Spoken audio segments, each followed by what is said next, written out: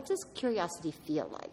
How do I know I'm curious? I mean, is it only an intellectual construct? Or is there a sensation? Is there a sensory something that goes with curiosity? And for me, there's an excitement. It's like, oh, I get really curious about something. And then there's an energy that gets wrapped into that. So that there is a sensory. We just have not paid much attention, I don't think, in dance training, in a disciplined way.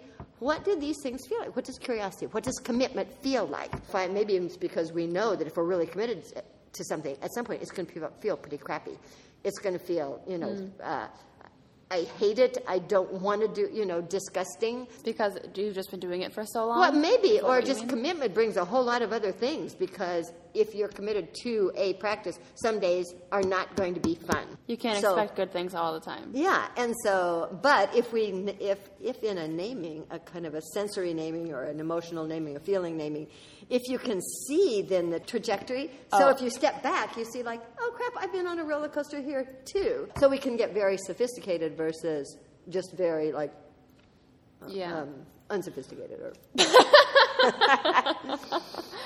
So naming for me helps differentiate one thing from another, which means you're creating space between one thing and another, instead of allowing those things to be more fluid. But I wonder if sometimes we lose some of the connections that there could be between things because we've called them two separate things by a name. I mean, you can name what you're doing.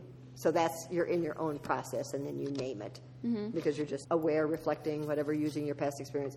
Or you can have somebody else name, like, now we're going to make a connection between our bottom rib and our knee. So that naming got us out of, just whatever. Oh, like anywhere in the body? Yeah. Or got it. Yeah. So that it gave us a focus by the fact that I could say bottom rib, knee, you know what I mean, and all of a sudden you're trying to make connections in the movement. So it's a way of I think also naming can be a way to, get me going somewhere where I might not have gone.